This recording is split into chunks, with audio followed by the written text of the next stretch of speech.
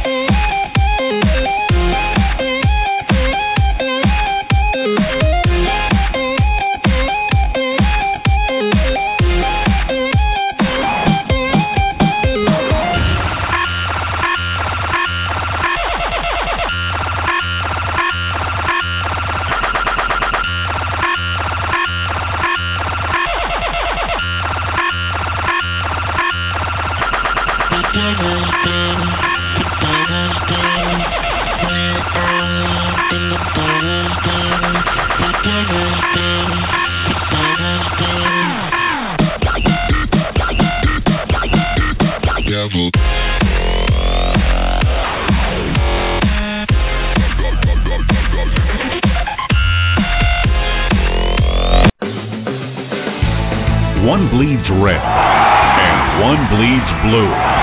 Two friends, one heated rivalry. It's intense. It's no holds barred.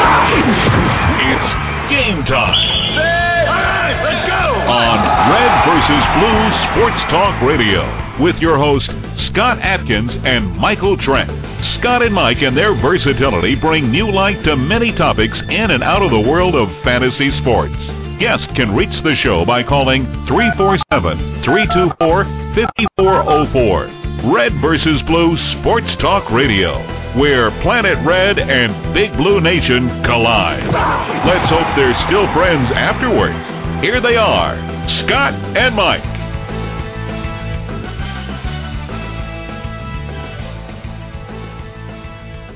Jeffrey Schmitz is our guest tonight, the leader of the MidStakes Championship, 5 out of the last 8 weeks. Mike, hello everybody, and welcome to Red vs. Blue High Stakes Fantasy Radio, wherever you may be. Thanks for making us part of your night. I'm Scott Atkins, Team Legacy in the world of high stakes fantasy football, and you know it by now. As always, I'm joined by the Big Blue co-host from Brandenburg, Kentucky, Michael Trent. Mikey, Week 9 is here, and I told you, okay? We had this conversation, 3 weeks in a row now? I told you, take the Chargers defense. I told you 2 weeks ago to be looking forward to this game. The Chargers defense was about the only good thing we had last night. What's up, buddy? Pretty good, Scott. Hey, hope everybody's joining in the chat and everything. We're going to have a great show. Looking forward to it. I love the fact that you had the San Diego Chargers defense. Scott, really break this down. How did you know that they were going to break out this week against Kansas City? Well, it was process of elimination. You know, we had Brady Quinn starting, right, and we knew that was that team is in disarray. The coaching staff doesn't have a clue what the heck they're doing. And it's really sad. I feel really bad for all the Jamal Charles owners. It looked like he was going to be this monster. He definitely helped you win a couple of games already. But we're just seeing signs that they don't know what they have in Jamal Charles. And it's almost like the other side of the ball. You know, you got Ryan Matthews on the other side, and he averaged 5 yards a carry. And again, you got to feel for the Ryan Matthews owners, right?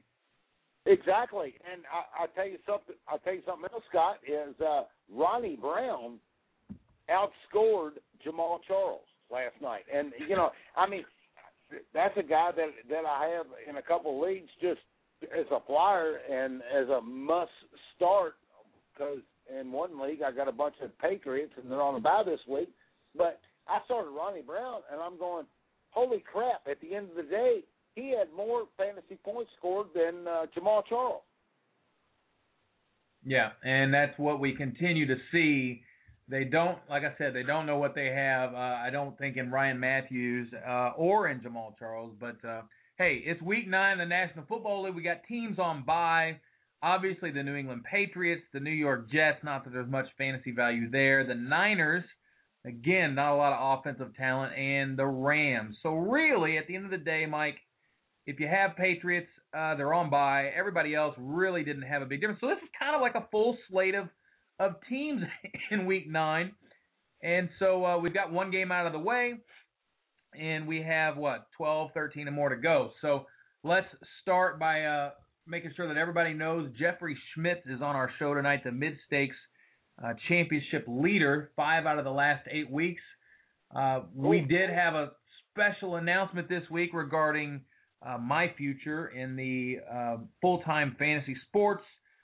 Very good pleasure to join up with Ian Ritchie and Emil Kadlik and join the full-time team, the purchase of FFToolbox.com, millions of users there that we can actually impact and affect. Mike, it's pretty cool. The family's pretty stoked.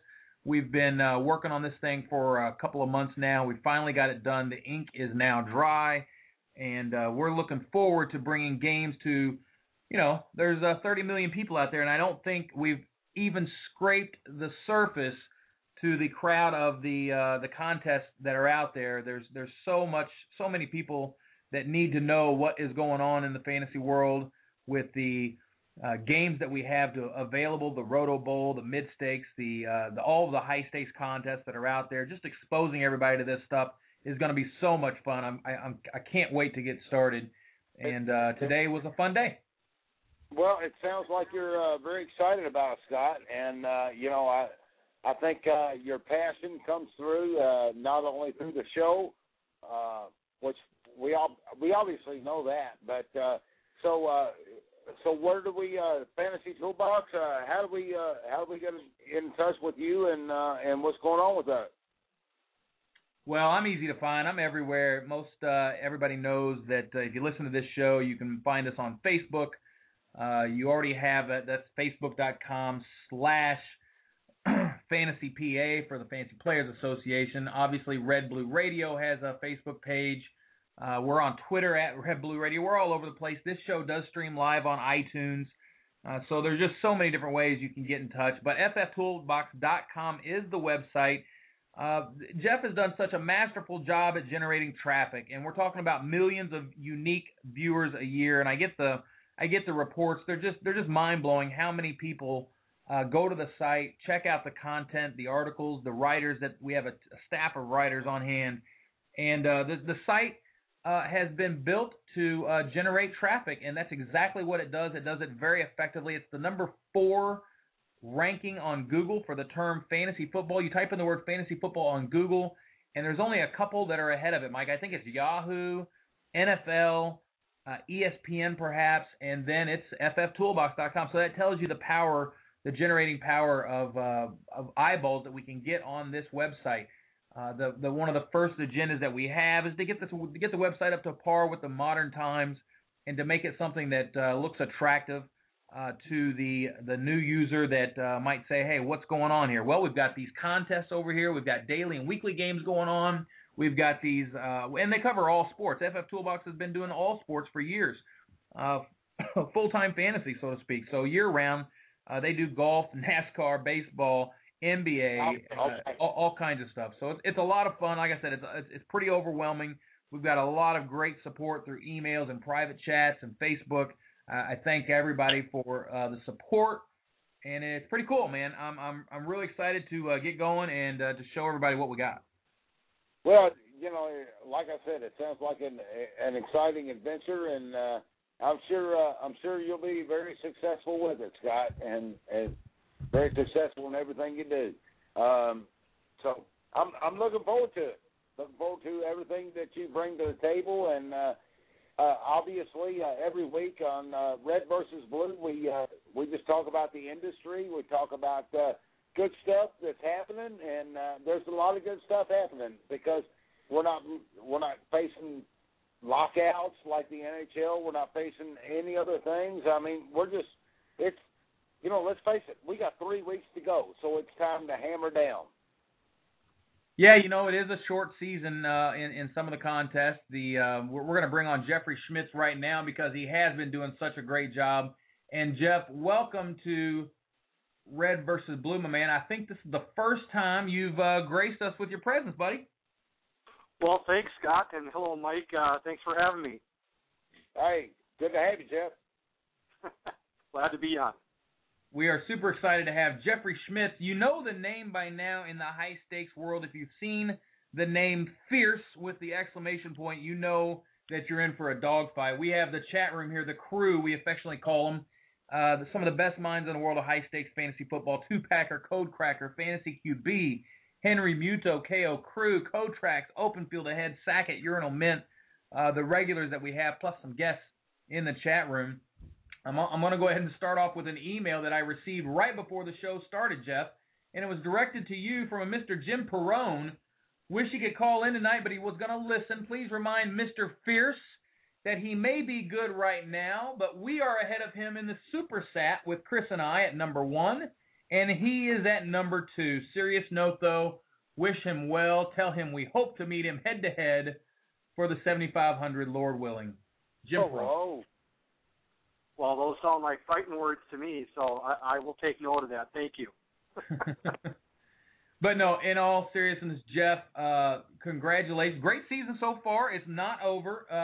You entered the MidStakes Fantasy Championship there, the MidStakes Challenge, and it's been a great start. I've been doing the newsletters there for a couple of weeks, helping those guys out with the newsletters, and every week I saw you up there. It was like, okay, time to do the MidStakes update, and bam, there's Jeff at the top again.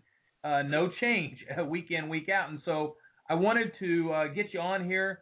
We're going to talk about that team. I'd like to get people to know you, Jeff. Tell them where you're from, what you do, and how you got started in this crazy hobby of ours. Well, I'm from Minnesota. I live in the Twin City area in Minneapolis. And in terms of the sports, I've been playing the sport since the early 90s when back in the day when you had to, get your newspaper out on Monday morning to find out how your team really did.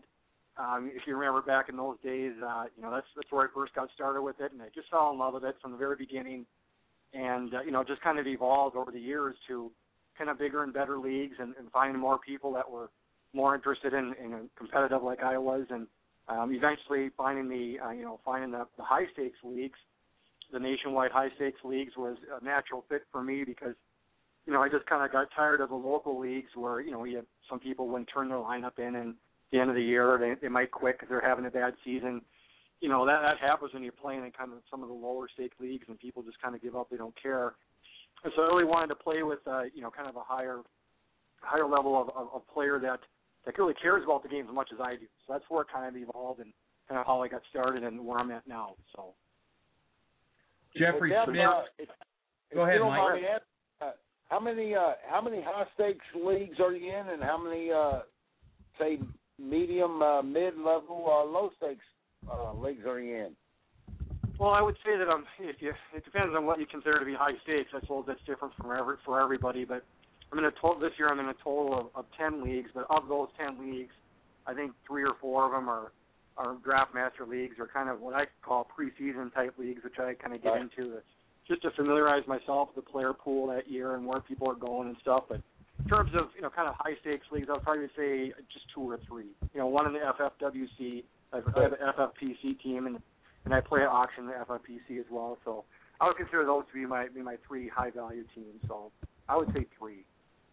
Yeah. Well, we've got Jeffrey Schmitz on, Team Fierce, in the world of high-stakes fantasy sports.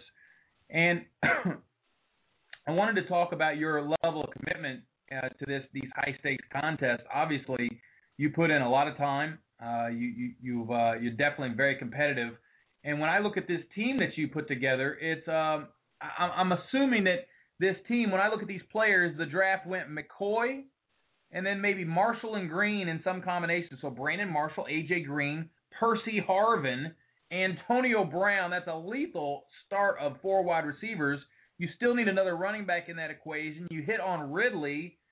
You got the Carolina backfield, and then you finish it up with a Jason Witten. So let's talk about that draft and kind of how it felt for you.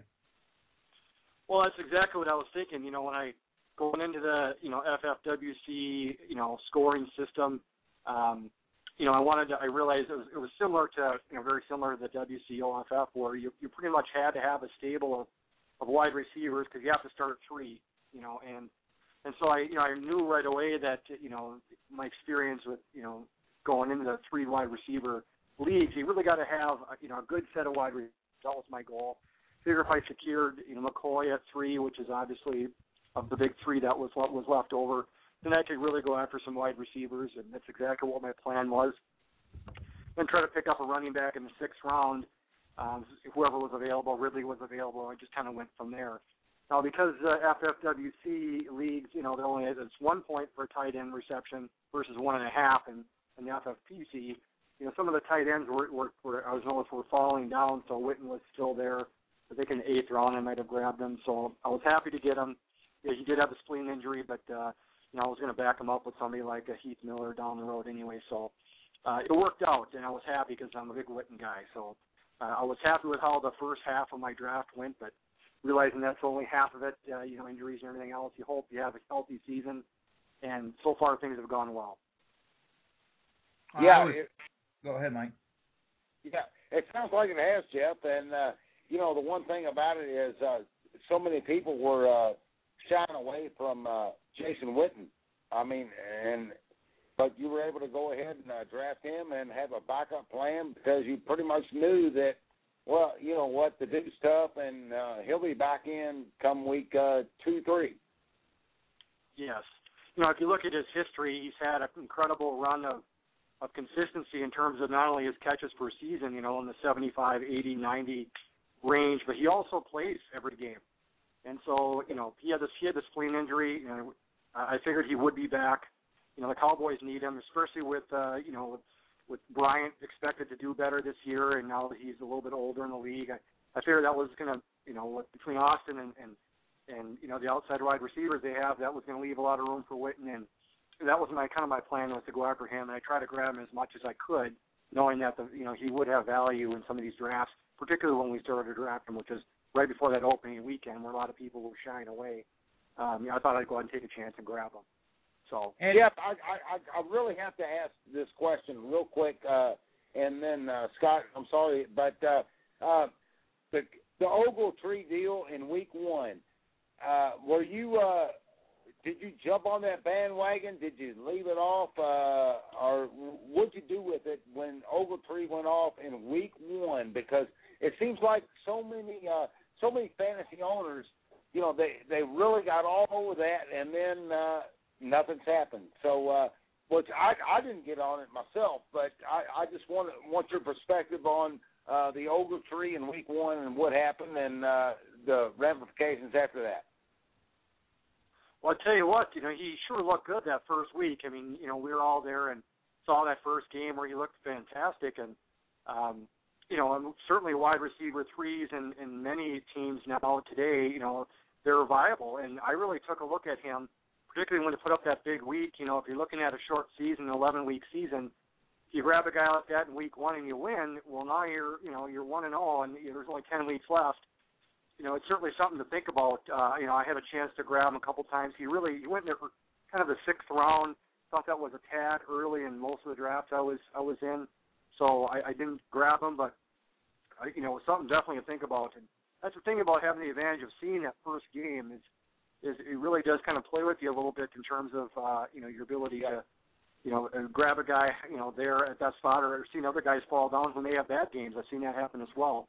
Or guys that do well in the first game and suddenly they drop. So it was something I thought about, but at the same time, wasn't something that I really really had a chance to grab. So yeah, I want to throw something off the wall at you here, Jeff, because we talked about Jason Witten. He's been an integral part of your team. We just heard from Rich McClellan on the High Stakes Fantasy Hour. Been an integral part of his team as he's number 1 in their contest as well. And Jason Witten, 18 catches 1 week, 13 catches another. what makes we're in a scoring system now. We've always played points per reception league since the beginning of the first year of the World Championship of Fantasy Football. Lenny and Emil, they came out and they said, hey, PPR is the way to go, and that's the way it's going to be. And everybody's kind of followed suit with that. And then you even have, the FFWC that does the 1.5 for tight end reception. But I've been thinking to myself, I've got a local league here. The guys won't play PPR for nothing. They're used to ESPN and Yahoo leagues. They don't like PPR because they don't think it's fair that people get or players get rewarded for catches when running backs don't get rewarded for carries. And so I don't want to have that discussion with them because high stakes has always been PPR. But what are your thoughts generally on the whole PPR situation and what it's doing to the game? Well, I tell you, as I mentioned, I started playing the game back in the early 90s, and at that time it was, basically touchdowns. That's how you scored points, and it was just really unrewarding to watch your running back running up and down the field and fall down in the one and somebody else come in and get a touchdown, and you got really nothing for it. And, the game, there was kind of a need there to fill in that void. Well, how can we count for these good players in the NFL that we're not seeing score any points on our score sheets at the end of the day? I think the point per reception is the cure for that. Now you can have stars in the league who don't score. And like Calvin Johnson's got 1 touchdown this year. I mean, he's definitely considered to be a star. He's having an off year this year, but what would you do with players like that who just don't score? So I think the point per reception is the way to go. Quite frankly, I wouldn't even consider playing in a league that wasn't point per reception now. A lot of work goes into the establishing your lineup, making sure you put a competitive team out there, and it's just such a crapshoot when guys aren't getting points for receptions. And if you really do your homework and you find out what guys are going to be targeted a lot and go after those guys, you can put a decent roster out there without having to hit get touchdowns every game. So that's my personal feeling on it. Is I just really don't have an appetite or desire to play in leagues that don't have a point per reception, but that's my personal feeling. I know a lot of people out there like it the other way, and more power to them. But that's just kind of how I feel about it, Scott. Well, and Jeff, I've felt mirrored the exact same way that you have for years, and I'm just questioning my thought process to make sure I'm still thinking about it straight because these ESPN and Yahoo guys, they don't play PPR a lot, and so I'm wondering if it's a turnoff perhaps for those guys that come in and look at the high-stakes leagues or mid-stakes league and they say, oh, PPR, I don't like that because they've never played it before. I'm just kind of curious because I did research, Mike, and what it looks like this year, when you look at this year's stats for running backs and wide receivers, it's interesting. 13 out of the top 20 players in non-PPR are running back, 7 are wide receivers. With the PPR leagues, 13 are wide receivers, and 7 are running backs. So really, at the end of the day, all we did was we flipped wide receivers are more important than running backs, and we thought we had a problem with running backs being too important. We thought we would level it out, but actually all we did was flip it. Well, you know what? At the end of the day, Scott, though, let's face it. It's like I talked on the show a couple weeks ago. It's a passing game. That's the way it is. It's a passing game, and you have to have a running back that is enabled to catch the ball in the backfield. And there's going to be there's more passing downs than running downs. That's just the way it is. That's the way it works. And the game will change. It'll evolve again. But right now, it's a passing game. Okay, Jeff, I'm going to ask you this scenario. What's more impressive, 2 catches for 167 yards or 18 catches and 167 yards?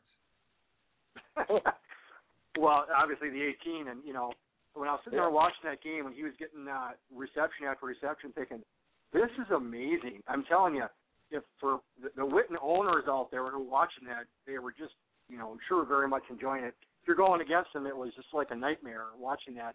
But, for a tight end to get 18 catches, will we ever see that again? That's really was a kind of an amazing thing to watch. And it was very exciting, and, that's exactly the reason why I like the point per reception. And, holy cow, what an evening that was.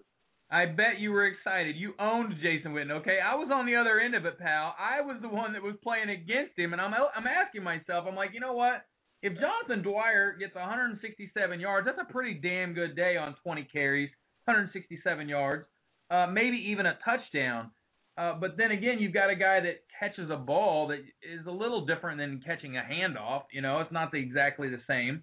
And he's getting 167 yards, and he's getting 18 extra points on there, so he's getting more credit for the catches than he is the yards. Right. It's not even really a statistic. It's not even you're not even moving the field. You could have a catch for 0 yards and you get a point, and that's kind of my issue here. Just to throw it out there for debate, because I don't see how that's so much more important. And then to top it off, we have contests like the FFWC. They put a 1.5, and I love the 1.5, but when it gets to 18 catches, it almost kind of skews things a little bit. Yeah, but that's it's a rare situation, and like I said, if you didn't have that in the absence of having that, I think you'd really have basically running back leagues. Go back to the days where the running backs were gold because they were getting all the touches, and so they were getting all the scoring. It really would kind of limit your pool of players that are really dynamic in the league, and that to me, that's the thing, is you want to have more dynamic players out there that people want, because it makes the game more interesting. And if people follow it and they're more interested deeper in the season, and you can come back on a Monday night and get 35 or 40 points on an amazing night, it doesn't mean you're out of it. You don't have to turn the TV off and not watch Monday Night Football. So it brings more people in the game, and I think it's good for the game when that happens. That's why I like it. And another thing, Jeff, I don't think it skews anything at all, Scott, because you know that going in right away when you're drafting. You know that you're going to get that point or 1.5 per reception. So that's what makes the draft that much more, strategic, so to speak. So, going in, it's either I take my chance and, I'm going to try to grab this guy that's going to get that PPR points for me, or I'm not. So, it's kind of fun to watch, and it's been fun to watch. Like, for instance, on Gronkowski, he can do the same thing for New England. But that for Witten, that was kind of a freak of nature, but it worked out. Well, again, I'm going to echo the fact that I have felt the same way you guys have with PPR. I kind of fell in love with it.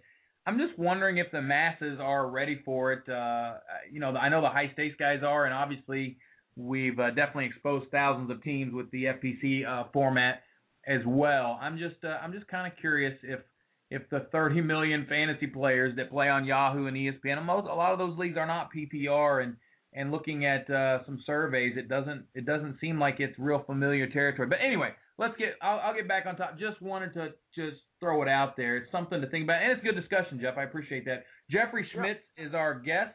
Team Fierce in the world of high stakes fantasy football.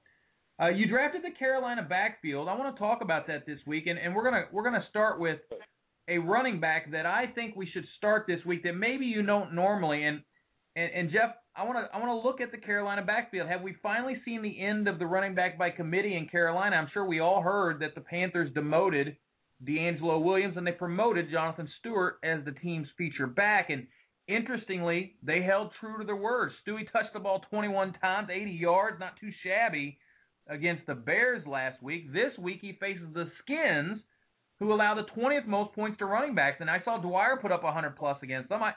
I like Stewart's value this week, and I think I like it the rest of the way, especially if they hold true to their word with this D-Will situation so that the temptation for Rivera isn't there. What are your thoughts on Jonathan Stewart? Well, I tell you what, it's been a frustrating deal trying to figure that backfield out for fantasy players, and I'm certainly in that camp. I was really hoping that one of those two guys, Williams or Stewart, would have gotten traded this week. I think that would increase the value of both those guys. But, it didn't happen. There's not a lot of trades in the NFL.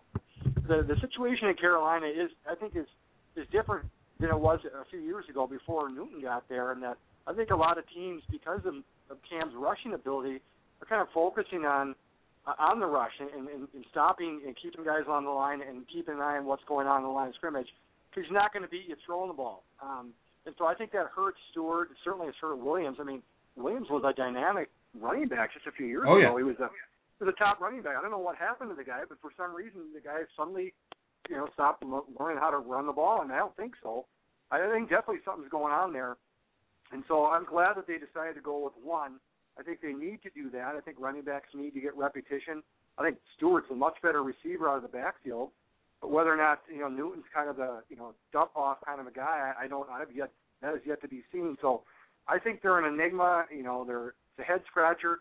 I don't use either of my running backs from that team unless I have to in terms of putting them in on a bye week, just because they're such a headache, and that's exactly where they'll be, is on my bench until I see some consistency. 21 touches last week is good news, but 1 week is I'm kind of a guy who wants to show me consistency over a period of time, and we'll see. But that team doesn't put up a lot of points anyway, so I try to stay away from low-scoring teams, and that's my feeling on it, Scott. Is I'm kind of in a wait-and-see mode with these guys. Jeffrey Schmitz is the leader of the MidStakes Championship over at the Fantasy Football World Championships.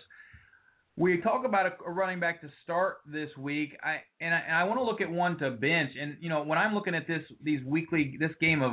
slate of games here this week, it's hard to bench running backs, right? I mean, with guys like Ridley and Gore out on bye, you don't have as much to choose from. But I'd take a look at the Bengal-Bronco game. The over/under in this game, Mike, I think it's 47 or so, and the Broncos are probably 3 or 4 point favorites. So that's maybe, 22 points for Cincy? It's not terrible.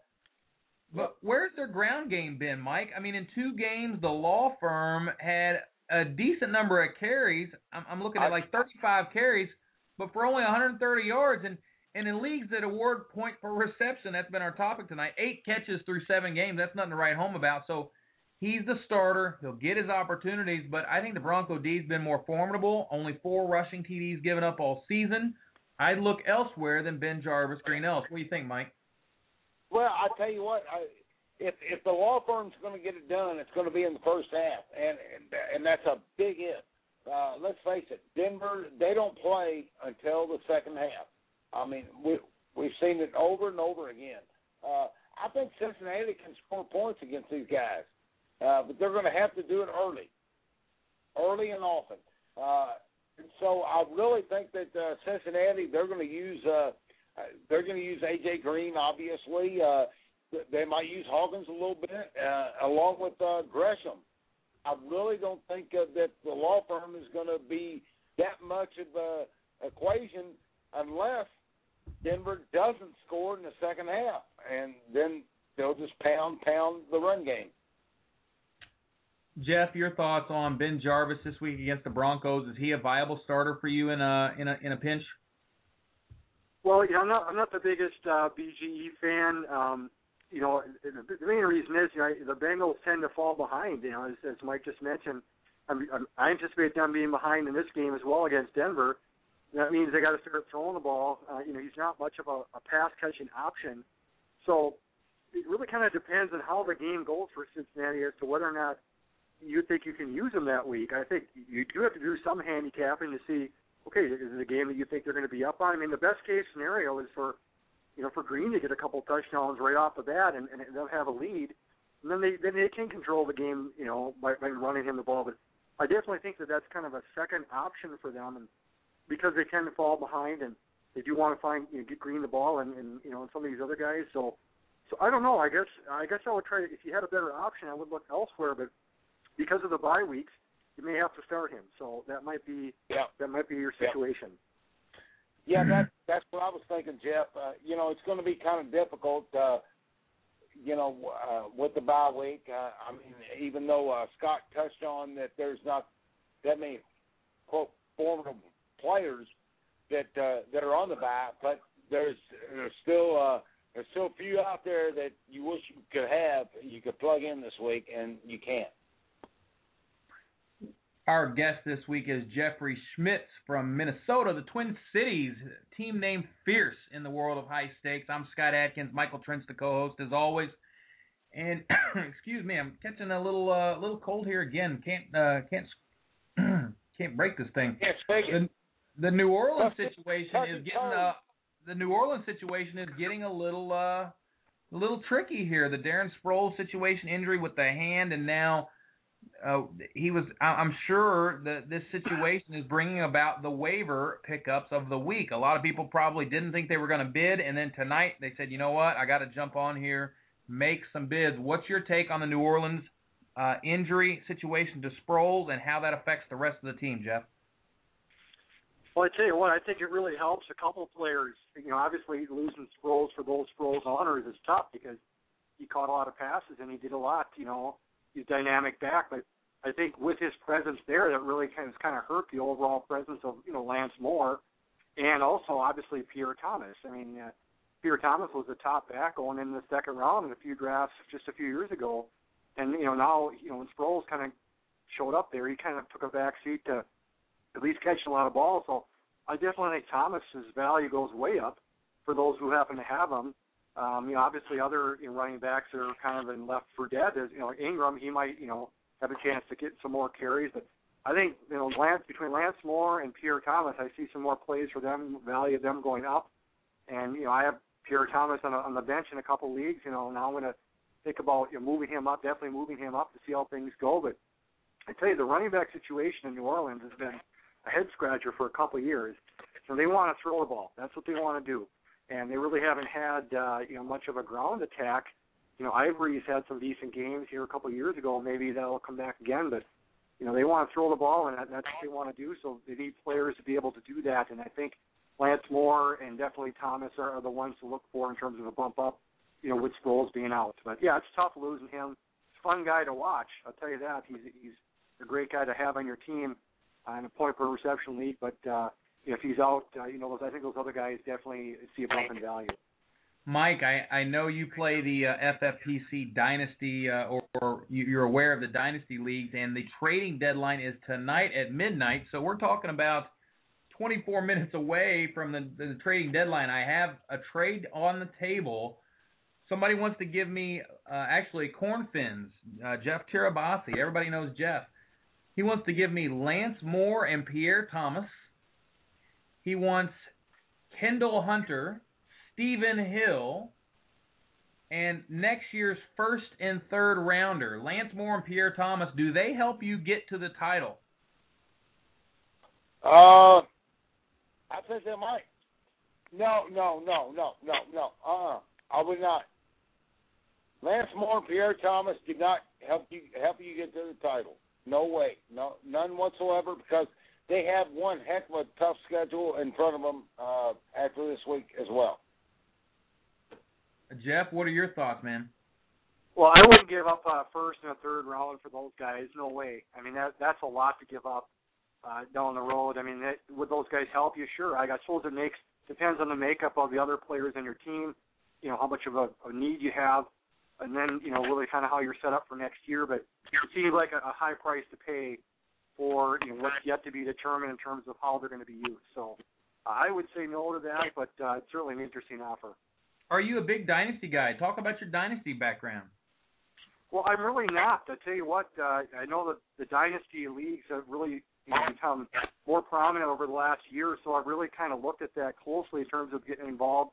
I don't have any Dynasty league teams. I have been following it, and I might jump into that pool here in the next couple of years as I evolve as a fantasy player. That might be the next thing I jump into, but not knowing kind of the structure and how guys were going to stick to it from year to year. And, I've heard some nightmares about, leagues trying to fill, guys quick, and they've got teams that they need to sell and stuff. I really haven't had much interest in that, but it's a very interesting concept. I think it's especially if you got a stable group of guys that are going to be in it for a long period of time. It's neat. And, it's something that I don't have a lot of experience with, but I think I might jump into it down the road. 347-324-5404 is the number. We have a question in the chat room, Mike. I'm going to throw it to you. Henry Muto wants to know, I am being offered Spiller. I would need to give up Stewart and Chicago defense. He would have no defense this week and have to pick up a scrub defense the rest of the year. Dynasty FFPC, it's a last-minute trade offer. Spiller for Stewie and Chicago D. Wow. I'd do that in a minute. That's my opinion. Just for a last minute deal, sure. Stewart's going to be. I think he'll be. He's the number one back, obviously, this week. And but I think I'd take that trade in a bit. Jeff, you have some thoughts on that. You would take Spiller in that deal and give up Stewie in Chicago? I would. I'm a big Spiller guy. I really think he's a dynamic back. And when Thomas was out for the short period that he was, just look at the numbers that Spiller put up. When he came in at the end of last year, he was one of the best players in the game. I mean, when you had him in your lineup, you won. I think he's the guy who can make, that's the kind of guy that you want on your team. Obviously, you've got Fred Jackson there. You got to deal with him, but they're still finding a way to share. So both guys are basically getting running back one numbers right now. I think the upside, especially in the dynasty league for Spiller, is huge. I would be all over that. I would take that in a second. Yeah. And furthermore, to be honest with you, Jeff and Scott, C.J. Spiller, I mean, after the first 2 weeks of the NFL season, I mean, this guy was a beast. I mean, he was a total beast. Nobody could stop him. So, I don't know. I'd do it. All right, we're going to get back to the Week 9 action. Jeffrey Schmitz is our guest. Scott Atkins and Michael Trent here on Red Blue Radio, Red versus Blue. I always like to get a quarterback start here as well, somebody that you might not normally start week in and week out, and this applies to your team, Jeff. I like Mike Vick versus the Saints. Obviously, there's a lot of speculation that this is the make-or-break week for Mike Vick, and if that's the case, I think his job is safe as he draws the worst team in the league against opposing quarterbacks, and from all accounts, they're historically bad. A 52-point over-under in this one in the Dome. I think you get on board the Mike Vick train this week as 6 of 7 quarterbacks that have started against the Saints this year put up 25 or more fantasy points. The only one who didn't was Matt Castle, who was benched. So I think Vick is safe for 25. Jeff, you listening, right? I know you got him. I would get Vick into your lineup this week. Absolutely. I think in terms of matchups, it's the perfect matchup. They're in the Dome. He's going to be on the fast track. Conditions are going to be perfect. His job's on the line. The Saints defense is terrible. He's due to break out from one of those huge games. I really like Mike Vick this week. And so I hope, this is kind of the game that kind of sets them straight. I don't think the Eagles have really found their stride yet this year. I think that there could be a big team in the second half. I'm looking forward to big things from not only this week, but moving on with Mike Vick. At least that's my hope anyway, because he's my quarterback in a couple, 2 or 3 of my teams. And I really got a lot invested in him, so I'm really hoping that he does well. Well, Jeff, I'm going to wish you all the best in the world this week as far as Mike Vick goes. I put some stock into him for a couple weeks, and I finally figured it out. This team has no offensive line, none whatsoever. I will, I hate to disagree with you here, but I'm going to, Jeff. I don't think Michael Vick's going to do much at all this week and beyond. Well, that very well might be the case, and I guess I'm thinking about his potential. And when I evaluate a player, when I try to get him on my team, I think about, what's he capable of. And Vick is a guy who can win a league for you. Look a few years ago when people were picking him up off the scrap heap. And he won leagues for players or teams just a couple of years ago. That's the kind of player that he has. He can his rushing ability. You've got some dynamic wide receivers on that team. He's got to be able to find them. Yes, he does. He does need some blocking in front of him. That very well might be the case. I don't disagree that there's definitely something wrong going on in Philadelphia in terms of why they're not a little bit better. But I'm hoping that after they've had the bye week now, they're coming back. Week 9 here, that they're going to be okay moving forward. And I know they like Foles quite a bit, but I still think there's some tread left on Vick's tire, and I want to try to utilize that. There's no doubt about that. The one thing that I wanted to bring up is it just doesn't make sense to me that LaShawn McCoy, he's only getting 12, 13 carries a game, if that. And, there's a reason for that. That offensive line is just, it's young. It's second and third stringers on the offensive line. And that's what keeps me away from starting a Vick or a McCoy. I don't know. I guess I'm just I'm scared of them. Right. Well, you have to also look at what your options are too. I mean, if you drafted Mike Vick, you probably took him somewhere where he's your top quarterback. You may have come back and taken another quarterback. I've got Luck in one league that's behind him. I've been looking at him. I've been very impressed with him all year. But I don't know that I would pull the trigger and start Luck over Vick. I don't know that I would be gaining much. Now, that might change. I mean, obviously, Luck is very impressive, but, anyone who owns Mike Vick, you got to look at who your backup is and ask yourself, are they a better option for you? I think in a lot of cases, the answer is no. And so that's where, that's where I'm at. Yeah, I got you. Well, we've got about 15 minutes left here in the program. Jeffrey Schmitz has been kind enough to be the guest here on Red versus Blue, the leader of the MidStakes Championship. That's a nice chunk of change there, man, and I'm rooting for you to continue to put good lineups out there. I hate to see anybody leave points on the bench. It's quite a good squad. I love constructing teams that way. If you can get you a stud running back, and I kind of think that the PPR format helps the dominant running backs be more dominant. So guys like McCoy and Rice and Foster and those guys, they become even more dominant like that. And you got you one there. You picked you up 4 great wide receivers. I just love that quad group of wide receivers there. It's just an excellent group. You got to love that. To get a guy like Witten, and then you can rotate your running RB2 around. That is how I won my first league title in the World Championship and kind of got my name out there in year 2. I did the exact same thing, grabbed a running back and then 4 wide, and it worked for me. It's working for you. And a few weeks more to go here, man. But the end is in sight, and you got to keep rolling, keep putting the right lineup. So thanks for being on Red versus Blue, man. Any last words for the crew or anybody out there? No, I want to thank you, Scott and Mike, for having me. It's been a lot of fun. I always enjoy talking fantasy football with anybody, but with serious guys like you, it's even better. So, and I appreciate the invitation, and it was a lot of fun, and just thank you very much. Oh, no problem, man. And Electric Relish showed up right at the end of the show. He said you are in his FFPC league. He's trailing 25 VPs to 22, and Fierce, you're in that league. So thanks again for being on the show, man. Well, thank you very much, guys.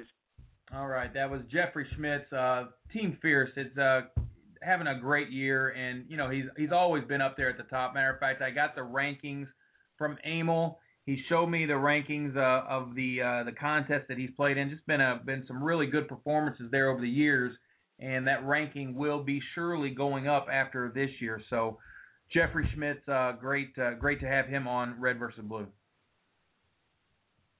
Yeah, no doubt about it, Scott. And it's fun to all the guests that you bring on.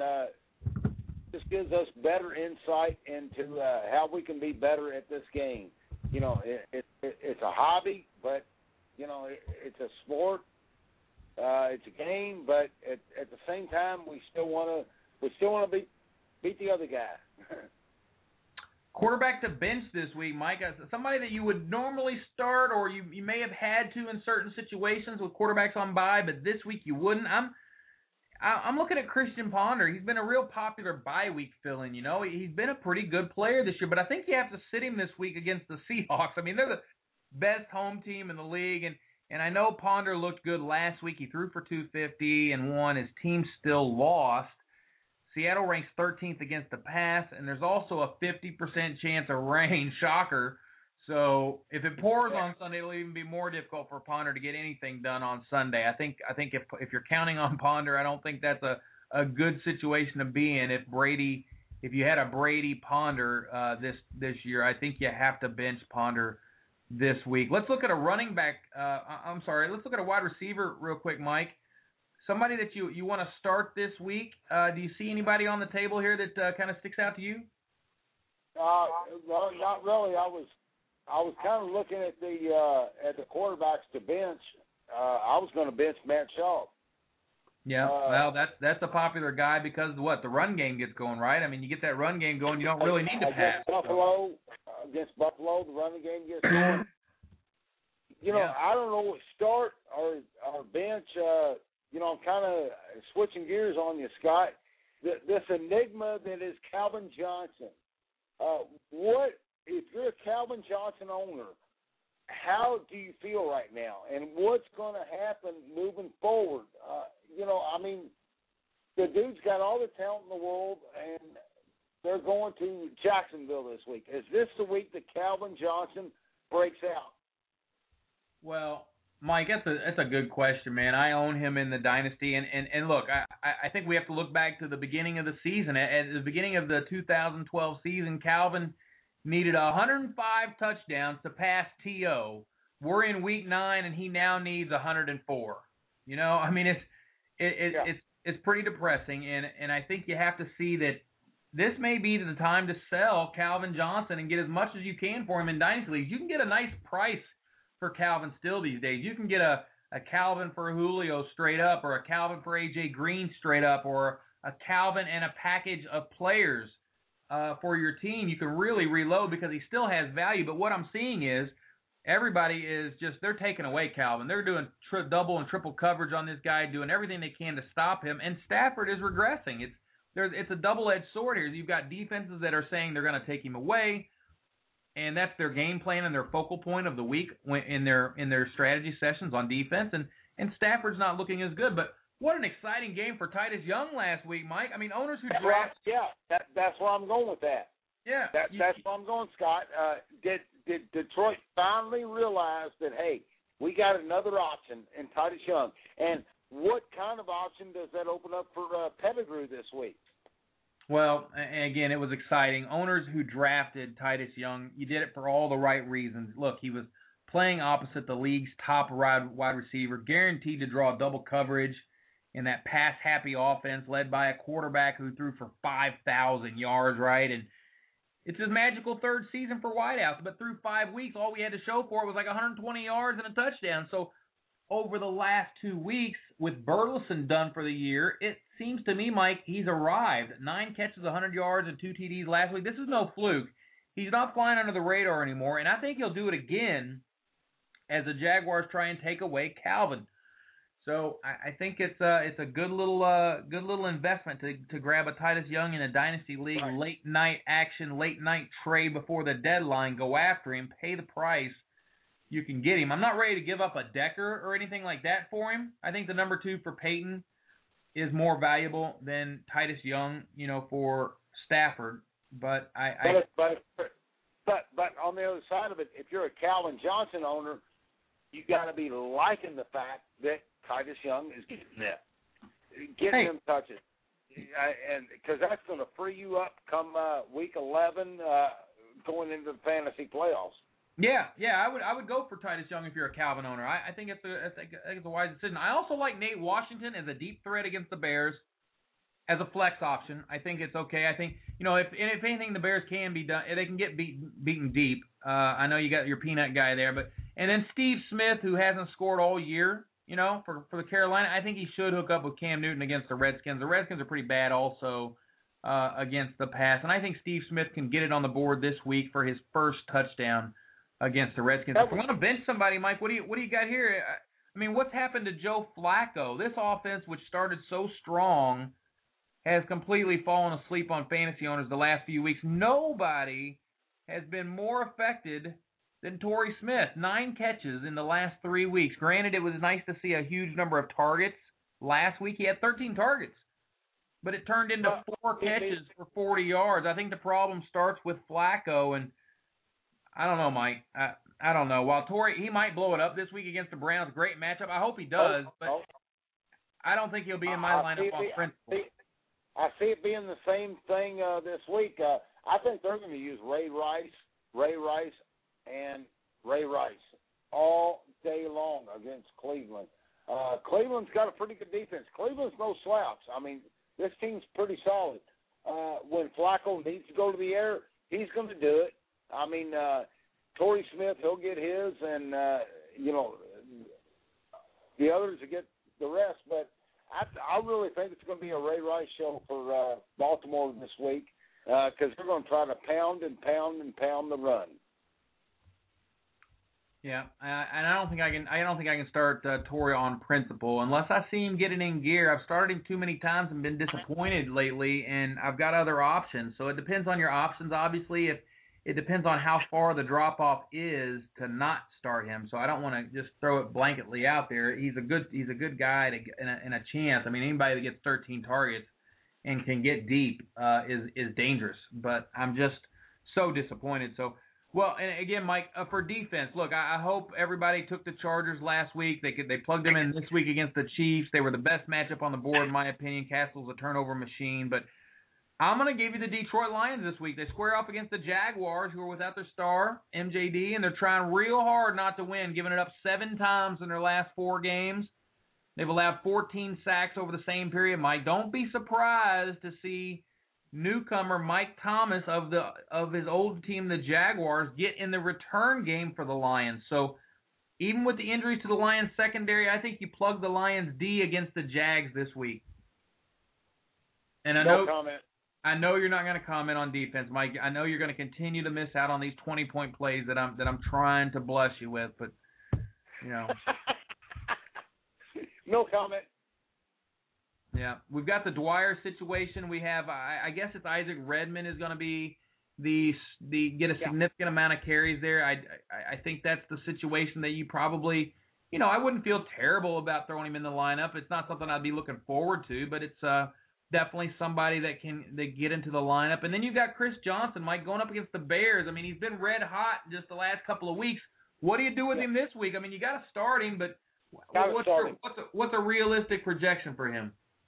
You got to start him, and I think he's going to, it's tough to tell with Chris Johnson because, he can go 20 carries for 60 yards, or he can go 15 carries for 190.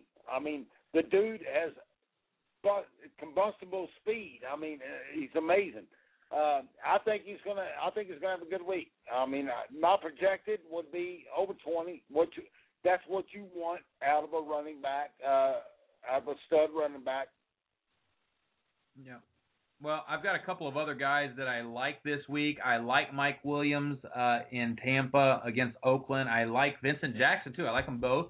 I like Darius Hayward-Bay. I like Denarius Moore. I like that. That's going to be it's going to be a fun game to watch. Tampa Bay and Oakland, I think it's a little bit underrated in terms of historically being fun to watch. I think the players there for Tampa have been improving, and I think Oakland, along with Carson Palmer, those guys are improving as well. I think it's a fun team to watch. Yeah, I think it will be too, Scott. And you were throwing Darius Hayward-Bay out there. Would you rather have Darius Hayward-Bay or Denarius Moore right now?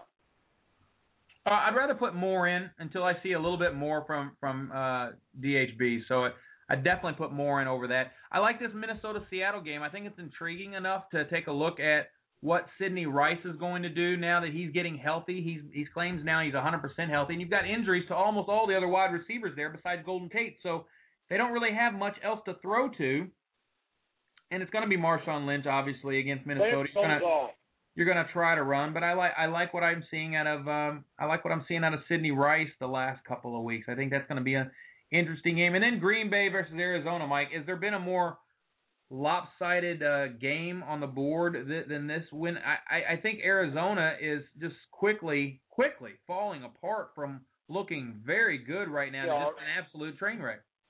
They are, but I forget who Green Bay played last week, and it kind of looked like the same situation where Green Bay was pretty much, a double-digit favorite, and which doesn't happen that much in the NFL.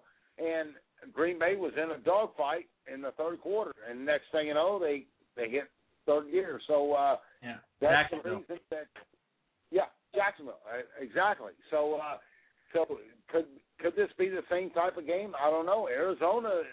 Green Bay knows Arizona's not that bad of a team, and they're going to play good defense, and they're going to be right in the game. So I would start your Randall Cobb. I would start your James Jones, and because it could be that close of a game. You never know. 18 touchdowns and 2 picks for Aaron Rodgers in his last 5 games. That's just so totally unfair. Yeah, it is. I mean, it's not even right. Dallas at Atlanta Sunday night, Mike. Give me a winner in that game. Dallas at Atlanta. Does Atlanta continue their win streak, yes or no? I say they do. I tell you, dude, being a Cowboy fan, I would like to see Dallas pull that out, but Atlanta at home, they got things going for their side. I mean, they got everything going in the right direction. So, I think Atlanta keeps it going, and the 72 Dolphins, they're still holding on, and they're still going, oh, don't do this. Does New Orleans get off the schneid and get a win against Philly? Wow. That's going to be a close one. I really think they do. But I just think Philly's going to give them one heck of a game. That's a tight one.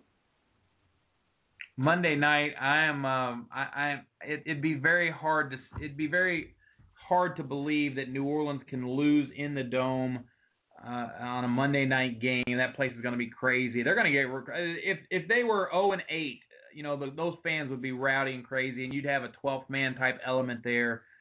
Going to be, matter of fact, that's the game, right? No, it was New Orleans Atlanta when they reopened the Dome, but that was against Michael Vick, and they owned him that week. So I could see that happening again, where they just really get out. Although I do think Vick will get it going against that defense. He'll get plenty of points and fantasy points in the second half. I just think that New Orleans will probably jump out all over them in the first half. Miami versus Indianapolis, Mike.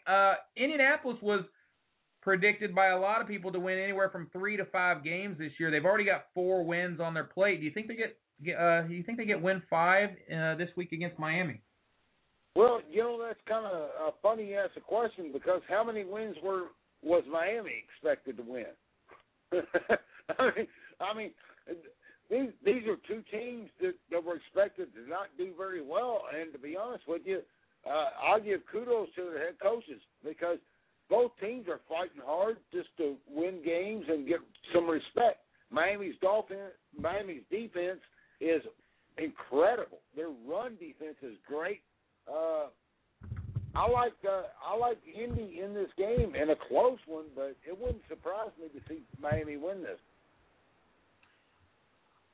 Buffalo versus Houston. We know that one's kind of a foregone conclusion there. You got to start all your Texans, and you got to put Spiller in there. You probably have to put Fred Jackson in there because of the work that he's been getting as well. Steve Johnson is a must-start. I don't think I'm too high on Scott Chandler. Baltimore versus Cleveland. Richardson proved that he can do what he needs to do, but this is a tough matchup for Brandon Weeden. Anytime you have to play Baltimore, no matter how dinged up they are, that's going to be hard for a quarterback. Scott, their defense is not that good right now. I'm a big fan of this. I'm a big fan of this Bronco-Bengal game, dude. I don't know how ecstatic we have to be here to, Peyton Manning, watching him every single week is just a thing of beauty, and seeing him with the Marius and Decker and the tight ends, and Virgil Green, by the way, a nice dynasty stash for you. He got into some action last week as a tight end, and he's the type of tight end when Dreesen didn't get a single look last week. He was basically a blocking tight end now. That they've got Virgil Green completely healthy, and they've got him learning the playbook. They've got Virgil Green out there and getting some looks, so it's going to be Virgil and it looks like Tammy as the wide receiver threats for the tight end position. And I think he's a dynasty sleeper that you want to keep an eye on. Well, that could be. This game in particular, like I said earlier, it's going to be a shootout. Cincinnati gives up points, and Denver gives up points in the first half. So, this game has a 31-27 or a 38-31 written all over it. And then finally, Mike, I see this game that we didn't talk about, Carolina versus Washington. We talked about it briefly with the Panther running back situation, but with RG3 hooking up with Santana Moss, I guess Santana Moss is now a flex start for guys because he does get into the end zone, but not a real good one. Pierre Garçon still injured, not back yet, and it's Alfred Morris is the only other guy that you look to start. Yeah, it looks like that Washington being a 3-point favorite, but here's what's interesting, Scott. They're 3-point favorite minus 115, and Carolina is +3. minus 105.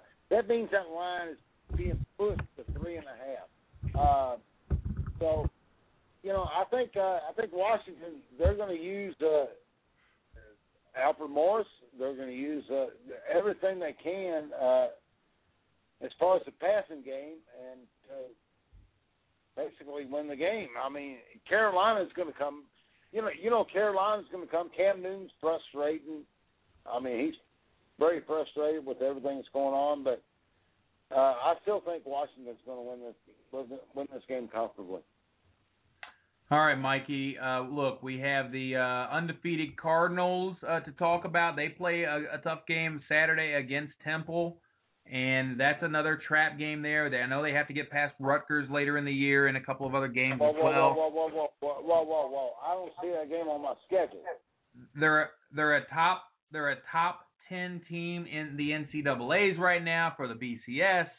Things are looking good and rosy here in Louisville. And then I'm going to give you props real quick on an NBA player that I absolutely enjoy watching, Eric Bledsoe, man. A guy that was on the bench for the Wolves is actually tearing it up in the NBA already. So it's pretty neat to watch this kid already tearing it up for Chris Paul's team, the Clippers. Good deal, man. He is fun to watch. And you'll see a lot more of that out of Anthony Davis if he has some help. Yeah. All right, guys. Well, thank you for the chat room, the crew here at Red versus Blue. We really appreciate it. It's been a big week for me and my time with the full-time fantasy guys, the FFWC. I really have a lot of respect for Ian and Emil. The decision was not an easy one. I'm a big fan of this industry. It's something that I love, and I'm really excited to jump right in, help them out to have a better experience for the players, and that's what we're going to try to do. I like the guys at the FFPC, Dave and Al, good friends of mine, but at the same time, there's room here for a lot of people to get involved in this industry. It's growing by leaps and bounds. I see new contests and new sites spring up all the time, so I wish them nothing but the best. They're going to continue to rock, and I'm going to continue to play. I'm also going to continue to play the NFFC. I'm going to play as much as I can and keep it rolling. And I just hope that you guys will take the time, come over to the site, come over to the boards, check out what if you haven't been there already. And I think we're going to put out a really good product that we're going to enjoy next year, Mikey. Yeah. Sounds good. Well put, Scott. Well put. All right, guys. Thanks again. Red versus Blue will be back week 10. You've got only a couple of weeks left to get into the playoffs, so do what you got to do and make it happen. Don't leave any points on the bench. We'll see you guys next week, and thanks for listening.